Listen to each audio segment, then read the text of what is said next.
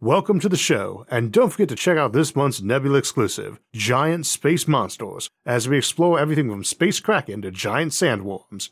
To get access and help support the show while hearing every episode early and ad-free, plus hours of bonus content, check out go.nebula.tv/IsaacArthur and use my code IsaacArthur. This episode is brought to you by Wealthfront. The planet Mars is named after the god of war. How fitting would it be if humanity's most potent weapons of war were used to turn Mars into a fertile green paradise? I tend to be rather openly pro-nuclear, and unlike a lot of folks who are, I do not tend to feel a need to add a disclaimer about the danger of nuclear weapons themselves, for the same reason I don't say I like hydrocarbons or solar power, except for concerns about flamethrowers or folks roasting ants with magnifying glasses. Now, on the one hand, nukes are a tool like any other, something I tend to emphasize, and on the other hand, they are a tool that, unlike a hammer, crush cities, not thumbs, when misused. So I do not like to be too blasé about the value of nuclear weapons, as that does include enormous destructive potential, but I think folks lock onto that so much that they ignore the other uses a rapid release of massive amounts of compact energy can have. One of those is as a spaceship drive, and as we looked at a few weeks back, the Orion project for using nukes to accelerate spaceships remains our only currently viable interstellar spaceship drive with no technology. Nukes may endanger worlds, but they also offer the key to reaching new ones. Another of those uses for nukes, as we will see today, is terraforming planets. And while nuking Mars to make it livable certainly has some problems which we'll discuss, a lot of the objections I hear are typically grounded in the notion of nukes bad. This even comes from a lot of physicists and mathematicians, and an example that came to mind recently was someone beating up on Elon Musk for suggesting the nuke Mars approach on the grounds that involves using, by one calculation, a couple 100,000 bombs, which was objected to both on the grounds that that's more bombs than existed at the height of the Cold War, and because it would leave Mars an uninhabitable nuclear wasteland. Musk's approach, which is one that predates him by decades, is to melt the ice caps on Mars at the poles by detonating nukes directly over them to superheat them, and basically create a big cloud of water, but more importantly it unlocks all the carbon dioxide gas in those poles too. Now there's multiple methods for nuking Mars to life, and we will cover them, but in my opinion this was just a reckless comment attributable to either a dislike for Musk or nukes or both. It also seems to set off tons of incestuous articles online quoting each other about how it doesn't work, but the math and research of the ejection seems lazy in most cases. For one thing, it wouldn't be accurate to say that nukes are cheap, but most of their cost when you see price tags on them tends to be the delivery system. Missiles and bombers are expensive. Uranium, even enriched uranium, is pretty cheap, and even plutonium is pretty cheap when scaled up for mass production. They also scale up in blast size. The scale I just mentioned was done with megaton H-bombs in mind, but bigger ones do not scale up in cost as quickly as they do in blast energy, so too they don't scale up in fallout. When a nuke goes off, there's radioactive elements like uranium and plutonium that didn't get fissioned, radioactive fission products, and new radioisotopes generated by the vast energies released. Hydrogen bombs, the big powerful nukes measured in the megatons, are generating almost all their energy by the fission of hydrogen isotopes ignited by smaller fission blasts, so a 100 megaton H-bomb, or fusion bomb, is not generating 1,000 times more unfissioned uranium and plutonium fallout as a 100 kiloton fission bomb is. Now the second part of fallout is those radioisotopes made by collision of gamma rays from the blast with other material, mostly the air and ground, and dispersal in those fallout models, which are usually considered educated guesses anyway, is a lot more dubious on Mars with its thin air and low gravity. Regardless, one key thing about fallout that tends to get missed in most fiction on the topic is that when we refer to long-term effects, we mean cancer and radiation poisoning getting people years later. We don't really mean a radioactive landscape decades after the bomb. Very radioactive things tend to be very short-lived things. They're very radioactive because they are rapidly decaying, and that's part of why you can emerge from your fallout shelter some months or years later without dying. The other part is that there are radioisotopes all over the place on Earth, including uranium, but they all spread all over and vertically too. Dirt and rocks stop radiation very well, but fallout from a recent blast is leaving all those radioactive materials right on the top layer to be absorbed by you, rather than a layer of rock or dirt on top between you and the radioactive materials. Now, as we discussed in our other looks at Mars, the regolith it has instead of soil is already toxic, so if you want to live on it and grow stuff in it, you need to engage in some serious processing. And initially you are still living in domes and one with floors, not just walls or ceilings, where you are going to be processing local regolith to get the toxins out of it, and radioisotopes if you like, and probably tumbling the stuff in big algae and bacteria vats to get it turned into soil you dump on the floor of that dome. Key thing there, this nuke the poles approach isn't about Mars magically turning green overnight or on its own once nuked, and all the radioactive fallout, which is pretty minimal in this context anyway, is long since decayed, scattered, and buried. Now, a nuke being detonated in a nearly hailless height above the bunch of ice is not generating any long-lived radioisotopes of that water vapor and carbon dioxide that I'm aware of, but even over frozen rock or if buried and blasted so as to maximize debris, we're still talking about an environment folks in domes and wearing suits when outside them could instantly and safely colonize that very same year, and which is going to be very minimal within a century, and a century is a lot shorter than most terraforming methods. As to cost, I'm not sure why, but in discussion of nuclear terraforming, it seems popular to point out that the US spent something like $5 or $6 trillion, depending on inflation calculations, building and maintaining its nuclear arsenal. In reality, that figure is less than a tenth of that when it comes to just building, maintaining, and testing those bombs. This is sort of like calculating the cost of high explosives like TNT by adding in the building and maintenance costs of tanks and cruise missiles, which is rather off-target, pardon the pun, when trying to get a cost estimate on some dynamite for road construction through a mountain pass.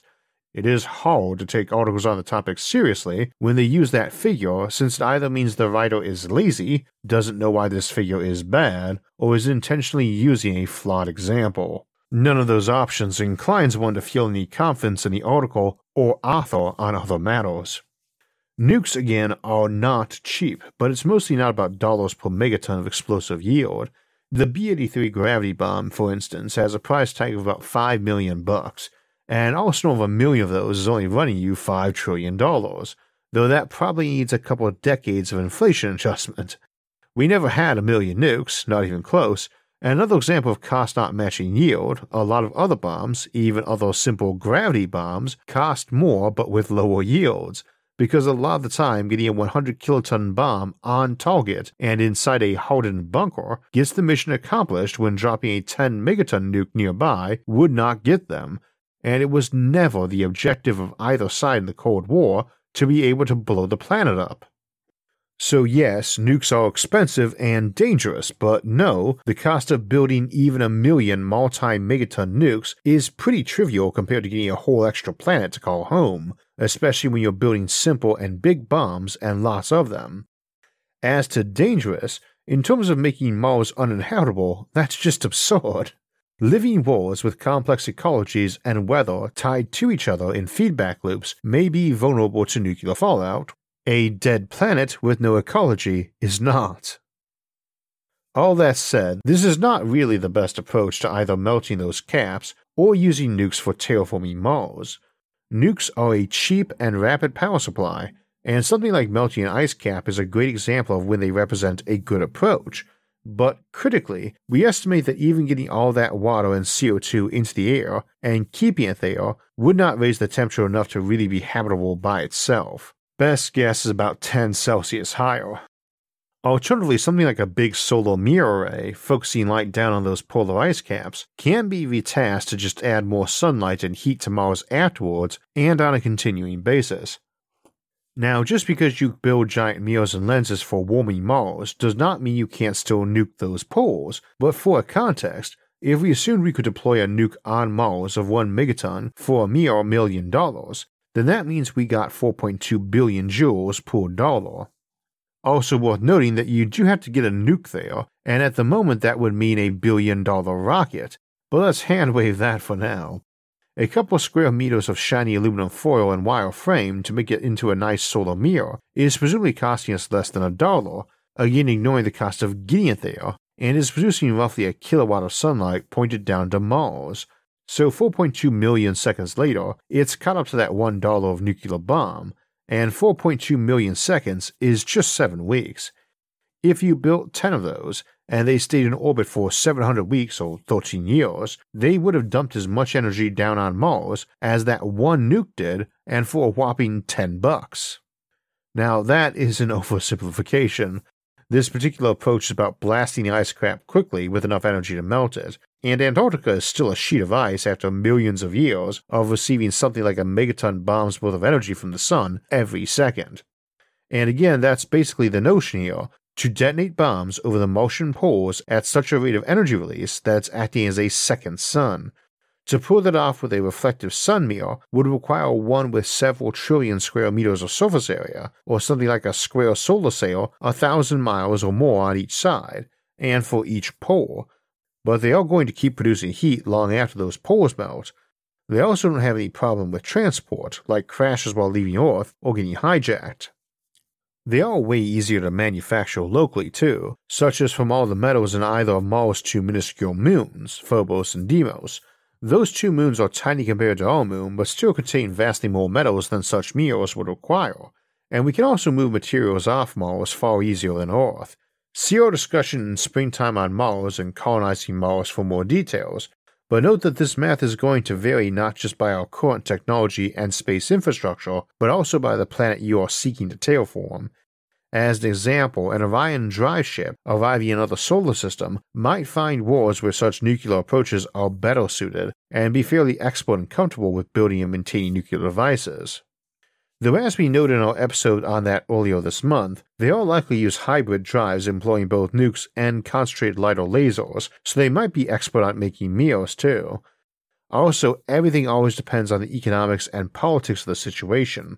On the one hand, folks with self-replicating machinery that can turn out massive cheap solar panels from local asteroids or moons are likely to go that path.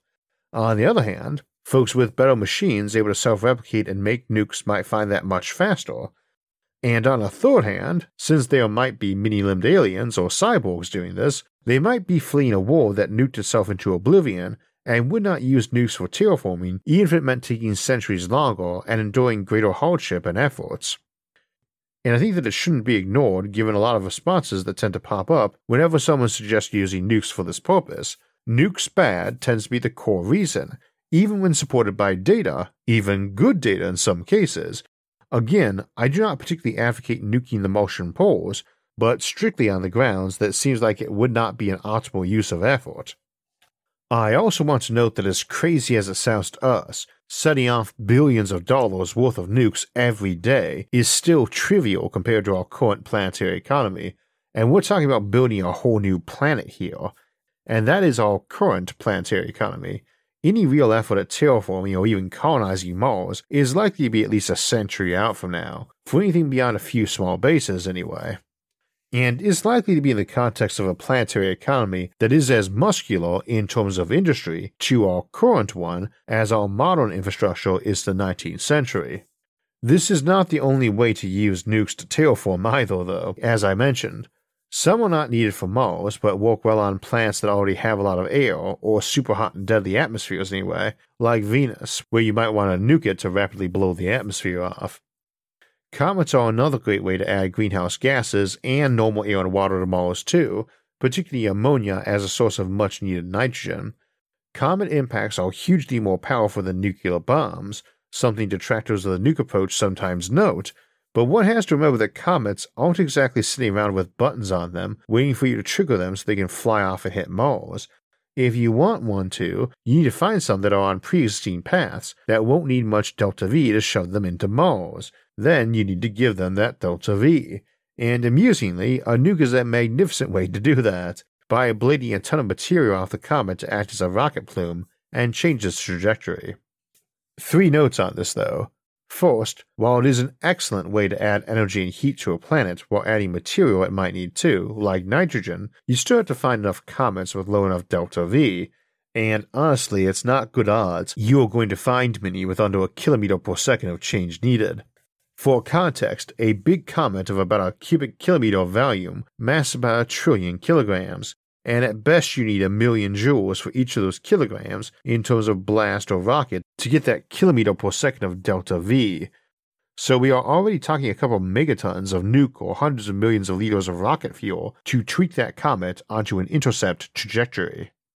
Second, that's going to take a long time to get there, potentially centuries.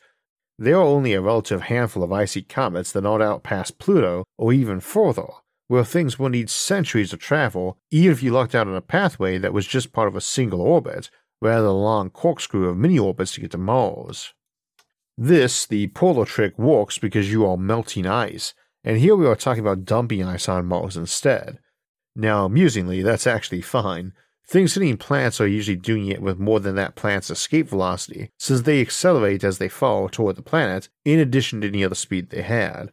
Martian escape velocity is 5 kilometers per second, so any object falling to Mars is moving at least that fast.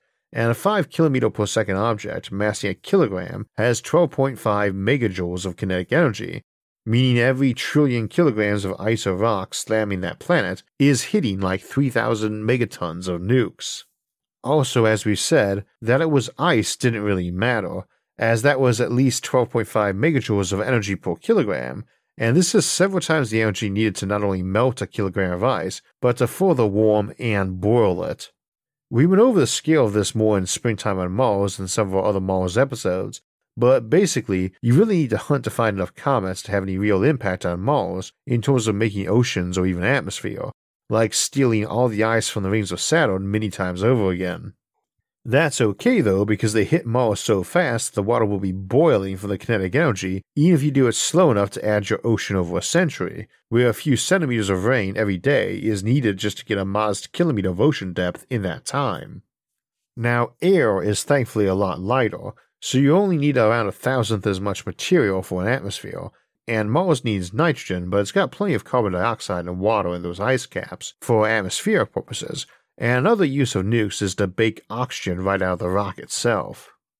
People tend to think of rocks as being full of metal, and oxygen being something in the sky, but in truth, oxygen is the largest component of most rocks, and vaporizing a couple kilograms of Martian regolith is going to get you about a kilogram of breathable oxygen. Nukes are fantastic at such vaporization, and while rock takes more energy to melt than ice, it's still in that general zone where you might expect megatons of nuke to yield you a lot of oxygen, and water vapor too. There are also a lot of other things you might not want to breathe initially. Not all bad, mind you. You could get some good greenhouse gases out that way too. Though similar to a volcanic eruption, you also have the option for cooling a planet. Again, outside of Mars, we would always want the same approach, and we'll discuss using nukes for handling a snowball Earth scenario in a moment. On some planets, you might be able to set off volcanoes too, especially with a superior knowledge of tectonics that we might acquire in centuries to come, and much like nudging a comet, such an application of a nuke might take that already energy-dense item and use it to get orders of magnitude more energy by setting off a volcano or sending a comet or asteroid on a collision course. But orders of magnitude are important to remember for another case we often hear about, which is to give Mars a magnetic field by nuking its core. Now, this is an example where nukes really should not be seriously considered, where you drill down to the Martian core to drop nukes in there and get it molten and spinning to generate a magnetic field. The reality is that the mass of a planetary core makes its polar ice caps, or even its entire first kilometer deep of the surface, look minuscule in mass and energy needs, and in this case, as we've discussed before, rather than using enough nuclear blast to half-detonate the planet and utterly wreck the surface, you can just put a fairly modest electromagnet at the planet's L1 point with its sun. We are talking on the large side for a modern nuclear reactor or a major hydroelectric dam, and obviously in a place where solar power is abundant and reliable. Orbital magnetic satellites powered by solar also work with this, and simply make way more sense than throwing trillions of nukes down a bottomless hole to melt half the planet and try to spin it. I think folks often assume that just because this is how Earth gets its magnetic field, this is how we need to do it. But to be honest, a big molten ball of metal spinning around is a terribly inefficient and impractical way to generate a magnetic field, inferior to methods we've had longer than we've had light bulbs. On the whole, there's a definite case for using nukes to terraform Mars in various capacities, but I don't think this is one of them. Now, speaking of half-melting a planet, to close out for the day, while there's probably more cons than pros to a nuclear bombardment of Mars, specifically to terraform it, depending on how various technologies roll out in the near future, some planets are better advantaged for nuclear terraforming. I pointed out how you might use it to blow atmospheres off planets as an alternative to the slower sun shading method we looked at for Venus in Winter on Venus, and I mentioned importing icy objects with nukes from places like Saturn's rings, and such rings are not unique to gas giants, and you might use nukes for rapid clearance of orbital debris around a candidate planet, blowing all the material down to the world or away from it. The last one I'll mention though are worlds that might be iced over. We believe there's a high probability that Earth has been totally covered in ice, possibly several times, and this is called the snowball Earth theory. And it would seem likely that many worlds we encounter would be in such a state and could be removed from it rapidly by nuclear bombardment and blowing greenhouse gases into the air while thawing out the ice, whose reflective surface was keeping the planet cold. This is probably a very viable method for shocking a world out of an ice age too. A final thought though, we see the potential roles for nukes in terraforming, but in most cases we see better paths as well. And yet in all cases we say better mostly in the context of economics or assumptions of better technology. We tend to assume we will have fusion working, for instance, in some form other than fusion bombs, and sci-fi tends to always show us getting fusion long before we get self-replicating machines, but either could be as little as a generation away. If the overused quip proves true about fusion energy being 20 years in the future, and always will be, then self-replicating technology might be fairly sophisticated a century from now, while fusion is still limited to the lab. Such being the case, a small rocket of self-replicators landed on a random asteroid might be able to rapidly transmute it into a giant nuclear-powered machine gun firing megaton warheads by the thousands, in which case suddenly this becomes a means of spaceship propulsion, comet propulsion, and planet terraforming that is much, much more attractive. And needless to say, if folks can dump a vial of nanobots on a rock and turn it into a nuclear machine gun, it definitely behooves humanity to have a few additional planets to call home, even if we are forging these new worlds with radioactive hellfire. So today's topic is fundamentally about terraforming planets so people can live there centuries from now, and that's the sort of long-term investment that can be daunting, but like a lot of investment, the sacrifices in the short term can pay off huge in the long term. That can be even more daunting for folks with their own personal finances too. The risks and decisions are both entirely theirs, but the principle remains the same. Ultimately, it's like so many sacrifices of time and energy almost all of us has done before. The problem with investing though, whether it was the stock market or real estate or even cryptocurrency, was it was always seen as needing a big amount of money and knowledge to get started. It's a scary thing to try to start. I remember knowing investing was important in my early 20s. I was still in my 30s before I was able to get the funds, knowledge, and courage to do it. Technology has been making all that easier though, as we see more and more assets moving to make investment easier and friendlier, and our newest sponsor, Wealthfront, is leading the way on that shift. With Wealthfront, you don't need tens of thousands of dollars and hundreds of hours of education to get started. You can start small with just $500 and learn as you go, letting them advise you and taking the wheel when and as you want. Most folks know they should be investing. They don't need to be told it's a good idea. They just need a quick, easy, and safe way to get started. Their app is excellently laid out and intuitive. Sign up is fast, easy, and transparent. I think what I liked about them the most when I was going through their demo was how easy it is to get a very smart, automated investment plan tailored to you in place that you could also slowly take control of as and where you wanted. I do not offer much investment advice, but one that's pretty eternal is knowledge is power, and you should be aiming to take knowledgeable control of your finances eventually, but it's nice to start with a system that competently handles that for you until you feel comfortable taking the reins. And they'll make recommendations, but you are in charge. Whether you're aiming for retirement or socially responsible investments or buying into crypto, they will help make that a clear and easy process. Use the link in the episode description to get started with Wealthfront and begin building your future today. So we were talking about planet terraforming today, and I've been thinking we need to return to our Outward Bound series and cover some of the places we haven't visited yet, and there are tons of them. So this weekend during our live stream Q&A, we will be asking for what places you would like us to visit next in the Outward Bound series, and we will take the 5 most mentioned and interesting suggestions and put them in a poll over on our community tab right after that live stream for you to vote on. That live stream Q&A is going to be on Sunday, January 30th at 4 p.m. Eastern Time, and I hope you'll join Sarah and I for that to get all your questions answered. After that, we will jump into February for a look at the future of solar power. Then we will take a couple episodes to contemplate Kessler syndrome, the risk of a cascade of orbital debris around Earth, and the implications it might have on the Fermi paradox, as well as other scenarios, natural or artificial, which might imprison a civilization on their homeworld. One other case folks often mention for that are worlds where the gravity is too high to let them send rockets into space, super Earths, and so the next week after that we will examine those and how life might evolve on them and how we might colonize them. Now if you want alerts when those and other episodes come out, make sure to subscribe to the channel and hit the notifications bell. And if you enjoyed this episode, please hit the like button and share it with others, and leave a comment below. You can also join the conversation on any of our social media forums, find our audio-only versions of the show, or donate to support future episodes, and all of those options and more are listed in the links in the episode description. Until next time, thanks for watching, and have a great week.